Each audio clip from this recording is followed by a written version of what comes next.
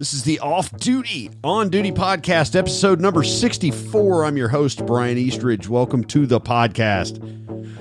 The Off Duty, On Duty podcast, we take topics relevant to today's gun owners and we tackle them from the perspective of everyday concealed carriers and law enforcement officers, giving you both angles of discussion.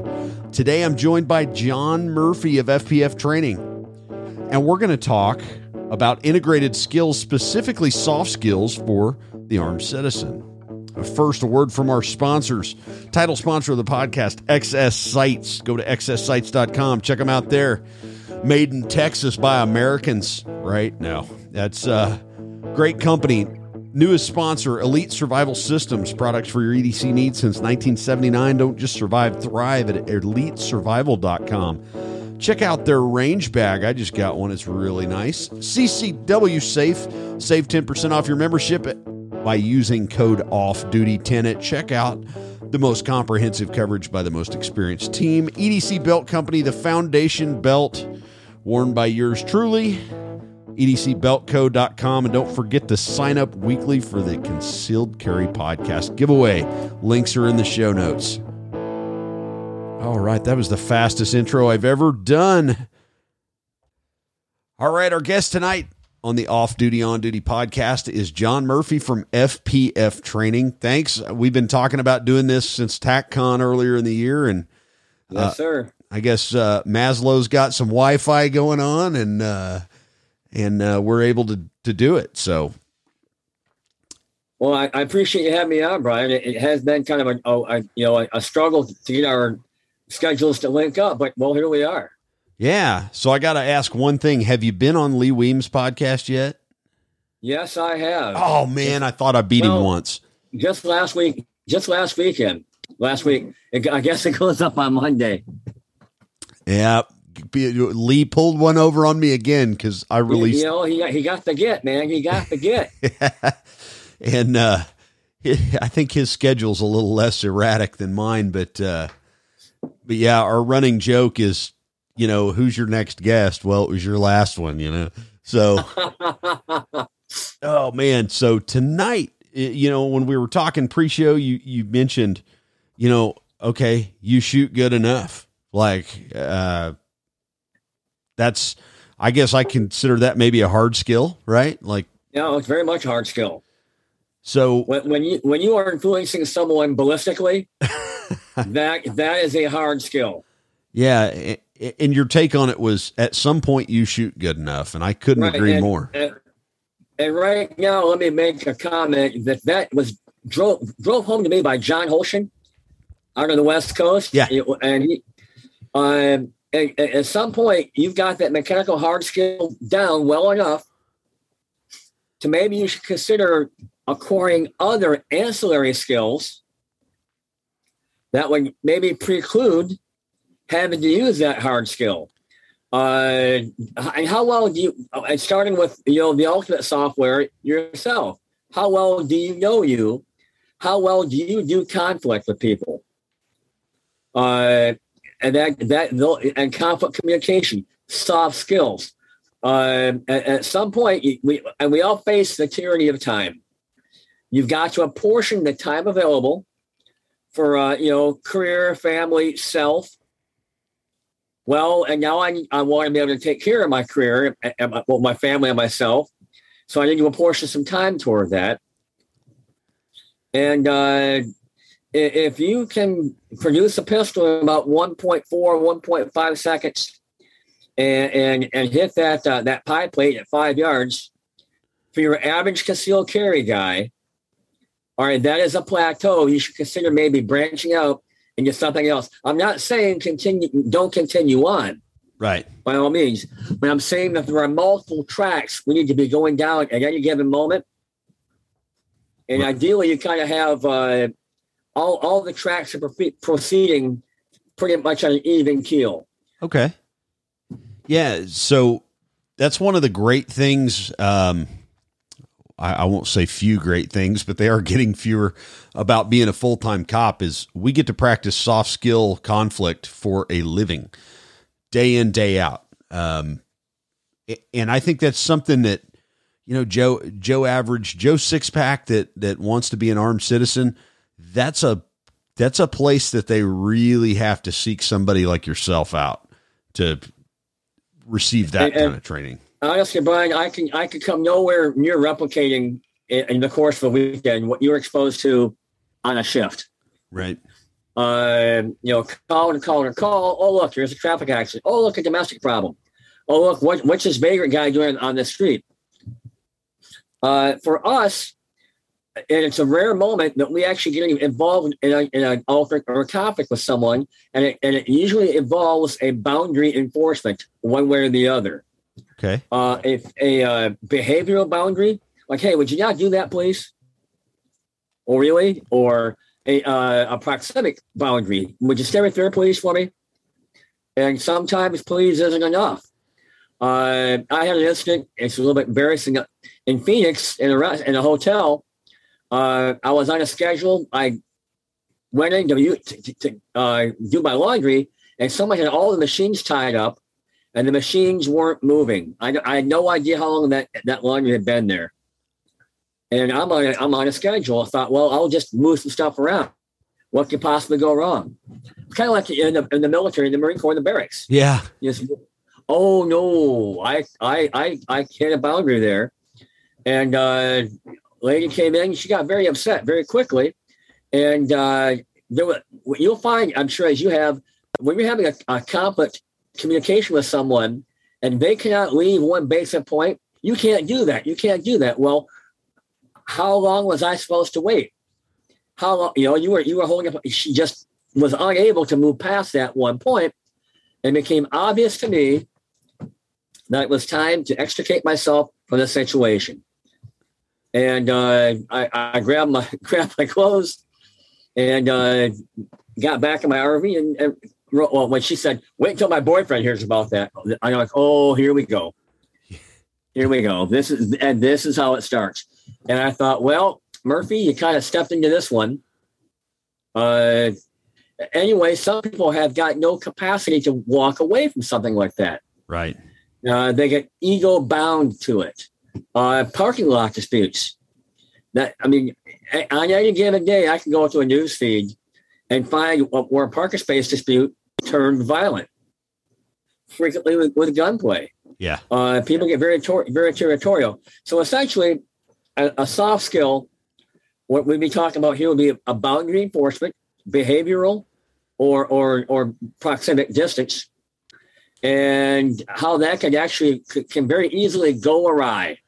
And then there's always, for a behavioral example, would be as you're looking about a room, you have that momentary eye contact, and then you get what are you looking at? Right. And all right, I call that doing banjos, and that guy has just strummed the first chord. Dun, dun, dun, dun. Okay. Love it. And we know how that can end up. We all saw the movie. Right. So we have to have a way to deflect. I'm sorry, I was just spaced out, man. My apologies. Or was I in the Marines with you? Do I know you? I'm sorry, I thought I knew you. My apologies. And most people will let you go with that unless they're looking for a problem. Another thing that we have to look out for if we're going to be concealed carry effectively armed citizens is a third party intervention can easily turn disastrous. I have my YouTube channel. I have a 45-minute presentation lecture on the perils and pitfalls of third party interventions. And in this particular, you can be a hero, or you can wind up dead, or somewhere in between. In this particular case, a guy new to carrying in Philadelphia, of all places, 2 weeks with his permit, with his brand new 6-hour P226, probably still in the price tag hanging off the trigger guard, walking down the street, encounters a lover's quarrel. And what he witnesses, the two separate. And he walked up to her and said, "Are you okay?" Dun, dun, dun, dun, dun. Yep. "Do you have a problem?" And away we went. And it's been my experience that if somebody asks you that question in that tone, you do, in fact, now have a problem. In this case, the problem turned into a punch, knocked the guy's glasses off, He had no skills other than he was carrying a pistol. So out came the gun. He shot the guy dead, and then it was like, "You killed my boyfriend." Yep. Just like you're abundantly aware of how that rolls. I've seen that movie before. Yeah, I'm sure. Yes, you have. A spectrum of skills, essentially based around what William April taught me, are pre-decisions. What am I going to do for who and under what circumstances, or whom, as the case may be? Because if we are at the moment caught up into something that we haven't thought through, or at least have a template, a mental model of what it is we're going to do, or desired end state, we can find ourselves jammed up really quickly. And good intentions don't make it in the court of law. Right. And on you talk about third party intervention. I've been party to more than, and making pre-decisions, right? I've been party to more than one car crash that a good Samaritan stopped and then ended up in a car crash and injured because of trying to intervene in, maybe provide some kind of aid or help or whatever. I've seen that movie a dozen times. Let me tell you about my one starring role in that movie. As I'm driving down the Fairfax County Parkway, coming home from my former employer, I'm retired now from the Department of Defense Intelligence Community. A white car pulls alongside me and passes. A blue car on the shoulder of the road at their side essentially does a pit maneuver and knocks the white car through the median into oncoming traffic. I'm like, holy cow, a blue car just takes off. I pull over and I'm watching. This is going to be really bad. I mean, this thing's zipping into oncoming traffic. Guides all miracle, crosses both lanes, bam, goes into the trees. I'm like, here I come to save the day. And I pull my car over, hit the emergency flashers, grab my phone, grab my Dark Angel medical response kit, my Dark, and then I had to play Frogger across the highway, right? Because this is Northern Virginia, and people don't stop for nothing. Do you know who I am? Anyway, I come upon this white Hyundai, and it's hung up in the trees, in the branches, and the motor's still running. All the airbags are fired. All the windows are blown out. I yell, hello. Does anyone need help? No answer. So I steel myself and pull back the airbag to see what happened. There's nobody in the car. I'm like, holy cow, it was an ejection. This is even getting worse. I come around to the driver's side. I see a dude, kind of a long-haired dude, white shirt, blue jeans, coming out of the woods. I thought he must obviously be mentally confused. I'm, sir, I need to have a look at you. Can you talk to me, please? He said, no, I'm fine. Let me get my car. I need my phone. He goes back in the car. He grabs a cell phone and then a sports drink. And I thought, well, maybe he's not so messed up, but he might have some head injury. I need to look at him. Right. And I'm talking to the guy and trying to get an assessment going. Someone else is calling 911. And about then, Fairfax County Police arrived and we're at the back of the car. And the cop walked up and said, sir, are you okay? Yeah, I'm fine. Would you put those down, please? Sure. Turn around, bam, he cuffed him. The guy was drunk off his butt. Right. And there I was, involved. And I'm like, now you're a witness in a DUI case. It was. Yeah. Well, I want to know what that blue car was all about. That essentially pitted the guy. But anyway, that was a moment of. I'm a high responder, and that was a moment subsequently to that, just some great reflection. Yeah. Because as I'm crossing that highway, I actually have been turned into a hood ornament for a BMW, and then what? So I'm not saying I won't get involved, but I'm going to say I'm going to be a lot more circumspect than I have been in the past. Yeah. That's that was one of the things I always appreciated about William April was the ability to make you think about something that you've either done or seen or been involved in, etc. And not just about gunplay. And, in the gun toting community, we all, we all nerd out about gear and all those things, and Yep. what gun, what second. yes, and what what ammo, what this, that, and the other. And I always appreciated that he had that way to kind of bring you back to earth and go, what if you see this? What's your and then what? Yeah, and then what? William, gone far too soon. He had a pretty profound impact on my curriculum. Like many others, I was a shooting instructor with a somewhat self-defense bent to it. Right. And then I recognized, like, holy cow, there is a long line of really hot shooting instructors out there, and maybe I should differentiate because it's what people actually need. Yeah. And not necessarily what they want. Consequently, I derived my street encounter skills and tactics curriculum. It's a 2-day class. Well, actually, 2.5 day class. It starts with 5 hours on YouTube. View ahead. Show up on a Saturday. We roll into a practical application with, pepper spray and tourniquet special dressings. And then all of Saturday is soft skill development, bit of hard skill. We use some dry draw strokes, and role playing and scenarios. How do I make a 911 call? What do I do after my incident? I do a departure drill where I will have a conflict, rah, rah, rah, rah, rah, rah, rah, and people like to okay, you know what? You're right. I just want to leave.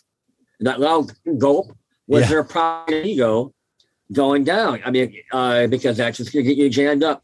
My point is, if you are armed, as you should be, then you are in an armed conflict. And I'll use another William term over there. We want to look for some off-ramps away from that. And I found there's kind of a niche there. I can be teaching people things to do beyond, pulling that pistol out in 1.1 seconds and executing that perfect control pair to double tap to high center mass. Right. Yeah. I'm pushing 20 years in law enforcement, and probably the number one thing that the new kids, get baptism by fire is that soft skill about how your mouth will talk you out of more fights and more conflict than anything else. And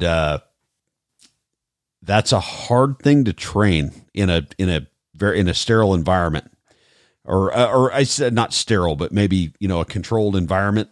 It's very difficult to simulate the stress that the emotional and ego involvement in whatever has caused, whatever affront has triggered this. It's very hard to do that, but I have to give people at least a template to fall in on, because you've got to understand the consequences. Yeah. If this thing keeps going, well, there could be a use of force. It could be your pepper spray. It could be a fight. And here's a point: you can lose these things. Yeah. Yeah, I'm told it happens. And then your weapon is in play. You go to a grapple. This guy feels your gun. And now, when was the last time you did weapons retention from your concealed holster and worked on that skill? As I learned from when we get handsy-onzy, all bets are off. Yeah, all bets are off. We tell new cops. We tell new cops all the time. Every single incident you respond to, there's a gun there, and it may not necessarily be just your gun. Sometimes my gun turns into our gun, and that's as an armed concealed carrier, when I'm not in that role and I don't have all the fancy retention devices, that's a real consideration that I make before any type of intervention is, if I end up on the ground with this dude, that's going to be a bad day for one of us. Yep. So, and the majority of people, I would say that are concealed, that will advocate and follow a concealed carry lifestyle. Carl Wren did some numbers on this. very, very steep pyramid, actually. You'll take your base class, your 4 hours, you'll fire your 10 rounds, box checked, and then they may or may not carry a gun. More often than not, it becomes kind of a sock drawer ornament. And then we ramp up from there, and you've got to hit maybe 3 or 4 classes. It's an exceptional person that will subject themselves to the physical discomfort and potential humiliation of a class like Craig Douglas's Extreme Quarters Combatives class, ECQC. But so now you're moving very much at the very pinnacle of the concealed carry practitioners that are out there. People will love to take hard skills classes as well, as I'm discovering. But working some soft skills into it, and when you have all these skills and your mishmash that you've acquired, get some capacity to integrate them seamlessly at the moment. And that's something else that people will tend to train. I call it stovepipes, or as I call them, cylinders of excellence. All right, like I'm awesome at bullseyes at 25 yards, but I can't rattle off 2 or 3 pre-incident attack indicators. Right. Well, I got some news, bro. Those bullseyes or that point rack is not your problem, especially when this problem is walking towards you like at lickety split at quick speed. I just saw a video the other day from Houston of a parking lot. It was a carjacking, armed robbery. A civilian is walking. I can only describe the vector and speed of the criminal toward this guy as predatory. Absolutely predatory. And this guy didn't know he had a problem until he was getting pistol whipped.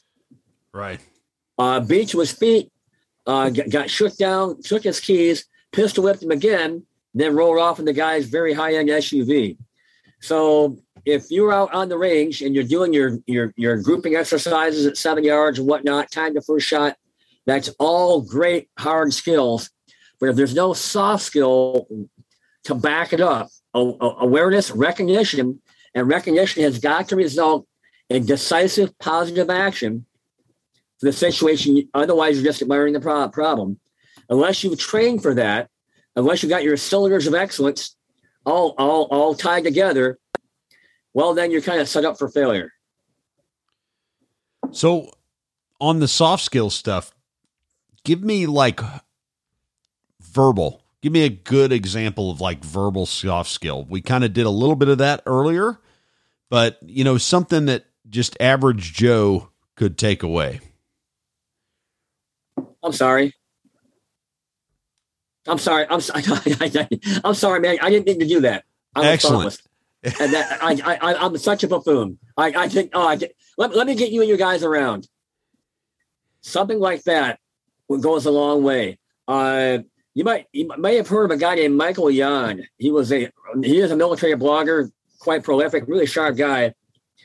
Eons ago, he had just graduated from special forces training, and he went to a country western bar. And he just wanted to hang out, maybe get a few beers and meet a girl. Well, there was a guy there that kept picking on him. And Yan tried the let me buy you a beer, thing to buy him off. It didn't work. So I guess at the back end of it, you have to have something to back up your soft skills as a result. In Jan's case, he ended up punching the guy, and he fell down, hit his head on the floor, and died right there. So I make this point. There are consequences out there that people don't necessarily consider at all. But just the capacity to swallow your pride, and I know you'll have to act because you're right. You know you were right. But yeah, man, I'm sorry. I just, what? I think I should maybe just go home. You have a pleasant night, sir, and get out. Now, if they don't let you, if they continue to close the distance, well, then you have just purchased a lot of legal and social goodwill. When your team shows up, well, what happened here? Well, there was a kind of an altercation. That guy kept trying to back away from that guy, but he wouldn't let him. So that guy pepper sprayed him. Yeah. That goes a long way. I worked in an area of town for many years that all of the entertainment venues, the security there carried, the Dog the Bounty Hunter special issued super, fogger pepper spray.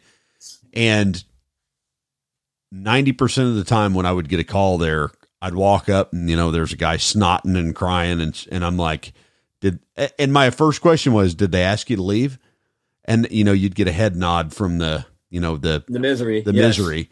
And then I'd look over at the bouncer and he'd go, I asked him 3 times. And it was like, okay, do you want this guy to go to jail, or you just want to, send him on his way with his face full of hate there, and 90% of the time it was, yep, just send him on his way, get him in a cab, get him out of here. That other 10% was either, man, that bouncer was hitting on my girlfriend and I got pepper sprayed and the tables turned, or it was, hey, this guy hit one of our people inside. So there was that about 10% of the time where it was like it could go either way, but it wasn't uncommon to, get out of the police car and just go, oh man, somebody got out of line. I know what this is. Yeah. Seen this movie, but yeah, I will say the things you do up to the point of deploying something to save your skin, go a long way for, when dudes like me in uniforms with shiny accoutrements show up. So another thing I emphasize in my class is a lot of visualization of pre-incident behavior. Again, on my YouTube, there's that 5 hours of video. There's 25 minutes dedicated to pre-assault indicators. And I lay these things out. I mean, these things happen in a pattern. And if you are aware of the pattern, you can depart the scene. One of the big patterns I teach people, and there's multiple examples of it, besides that direct vector movement towards you, are 2 or more individuals fanning out as they approach, to divide your attention and limit your response opportunities. I call that the fan. It's for military terminology. It's a double envelopment, and you're getting surrounded. If you see that coming, you need to make a move. Again, just the aware option. We can deflect from a lot of this, and yet we can't forget about John Farnham's dictum, the rule of the stupids. Yeah. And don't go to stupid places with stupid people and get stupid times and do stupid things.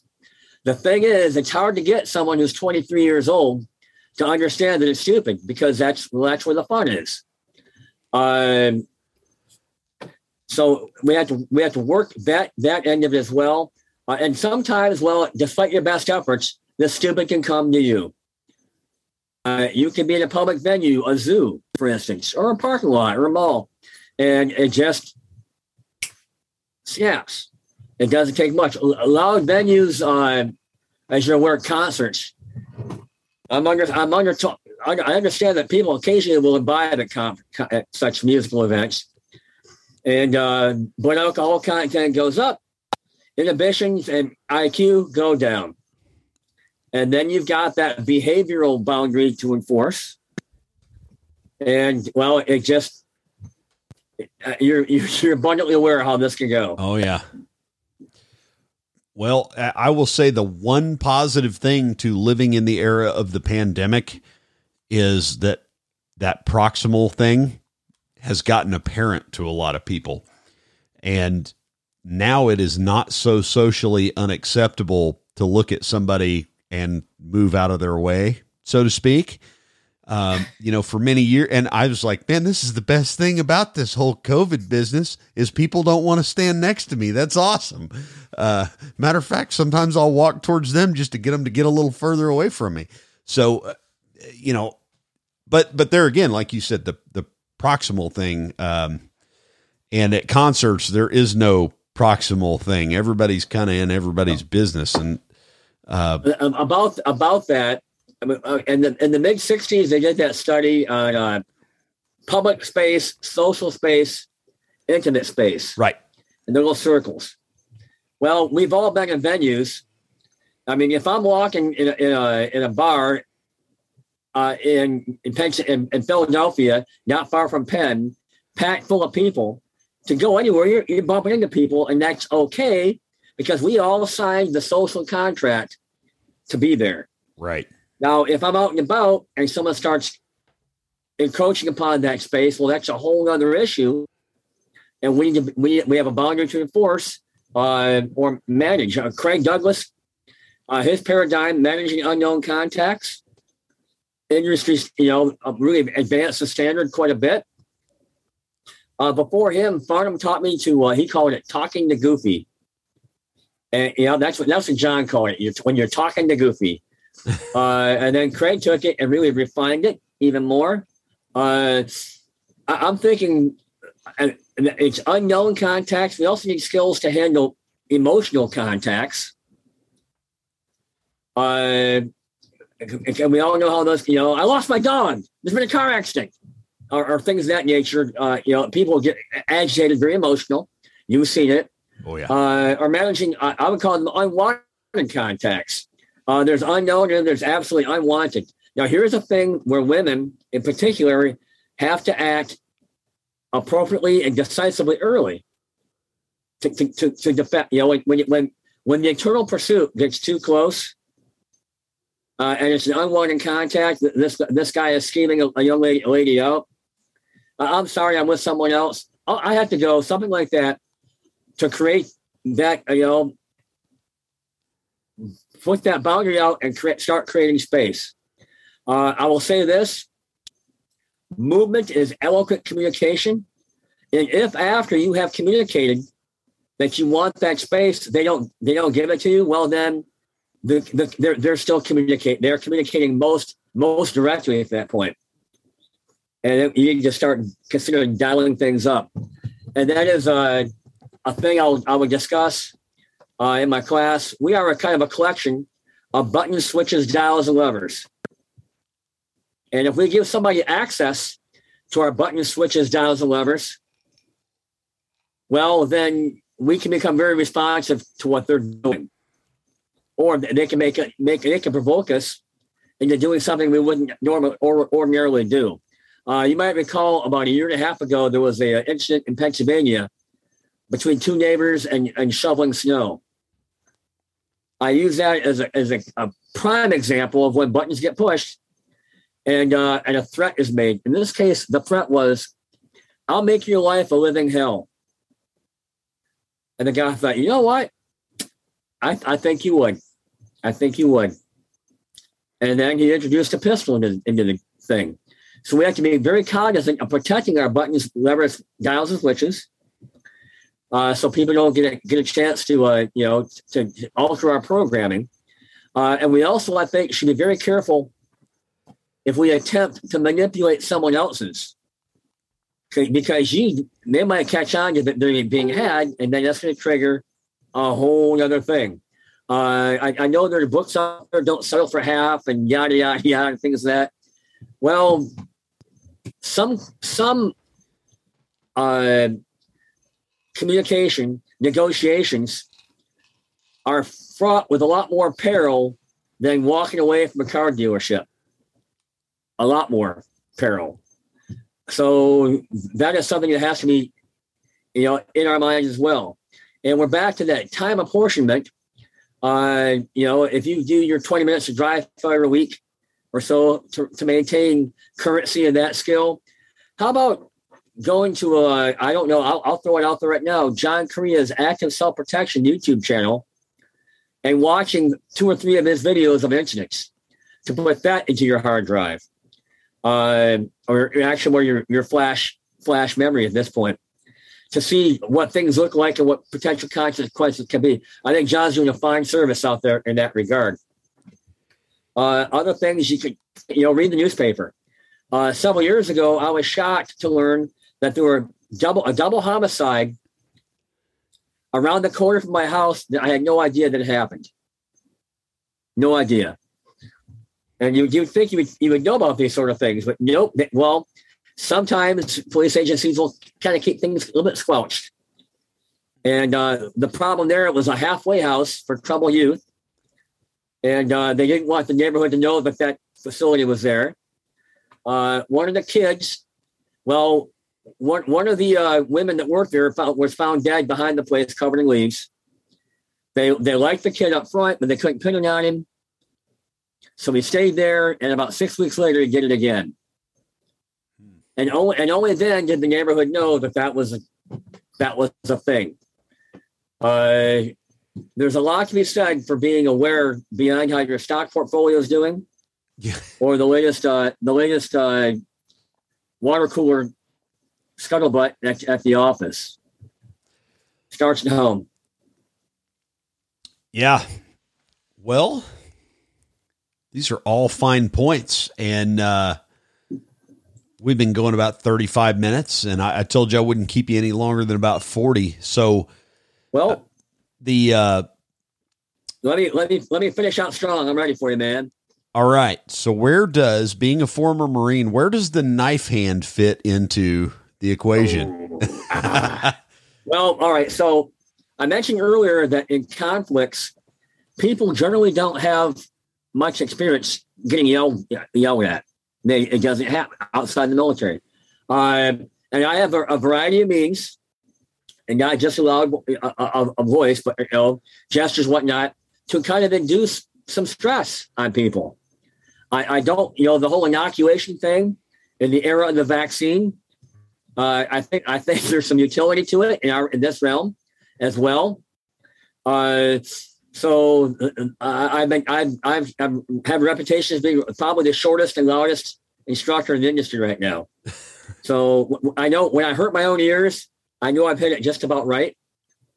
But people have got to understand it's just a loud voice, and they cannot let a loud voice and language paralyze them into inaction, because that is one of the tools that will be arrayed against them. That's all part of the Saturday curriculum. Sunday, I do some other cool stuff with lights and things of that nature. We establish time and timing. We'll talk about how much time does it take for you to perform a given task. And then we work on scenarios in which you would have to determine the appropriate timing to implement that task. A case in point, if you're a 1.5 second draw stroke, and you know from your studies that you're in a 1 second window, you need to do something different to move. So I do a bit of that as well. That's good. I know, Lee and I broke the internet a few months ago with the whole sub-second draw thing. And, oh yes, you did. I am unapologetic about it, because I'm a firm believer that the first time your red flare goes up, your hard skills are going to diminish exponentially. And I've seen that from some of the highest trained cops I've ever been around, that the moment that adrenaline dump hits them for the first time, it's anybody's guess as to how that, how that's going to play out. So I know it's kind of a Mount Everest. A lot of people are climbing it right now. And I won't deny that there is some utility involved in that. I watched a video of a carjacking in Oakland about a month ago. Retired cop, 28 years on the job, who is now running he's growing marijuana. So figure that, go figure. Right. All right. And legally, he gets carjacked. He times it just right. He engages in what I call malignant compliance. They shake him down for his phone, his wallet, and his watch, and then they let him kind of walk away. Well, he pulls off a very close to a second draw. Shot one guy, he ran off, burned down the second guy, and then his training and experience kind of failed him. He couldn't let it go, Brian. Oh. He came around the gas pump looking for who else am I going to take and deal with here, and walked into a wall of bullets and got shot up pretty bad. Yeah, anyway, I saw that. There's some utility to it. And here's a thing about him. He was involved in 5 shootings while he was on the job. Ooh. So that was not his first trip to the rodeo. So that's probably why he's able to pull off that very close to a second draw and score a hit. They drove the kid off. There's utility to it. but we have to make sure that we are not engaging in parlor trickery. I agree completely. Well, that was a great final little volley we had there. Where can we find where John Murphy's going to be permeating his knowledge and curriculum to the world? It's fpftraining.com, fpftraining.com, and my YouTube channel is FPF Training. I've got about 7 hours of content up there right now. Some of it I think is pretty darn novel, and I've had some good success with that. I start my season here down in Florida, the 7th and 8th. I'll be Lake Okeechobee, and then I am in Naples, and then Homestead, and then Holt, and then I'm off to Midway, Georgia, and then all over the place. I've got almost 40 venues scheduled for 2022 all across this great land of ours. That is exceptional. Well, when you make it to the wheat fields of Oklahoma, I'll have to hit you up. I'm looking forward to it, man.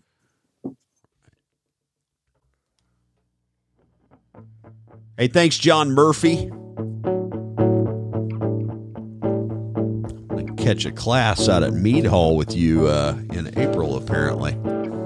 Reminder, check out today's sponsors, Excess Sites, title sponsor of the podcast.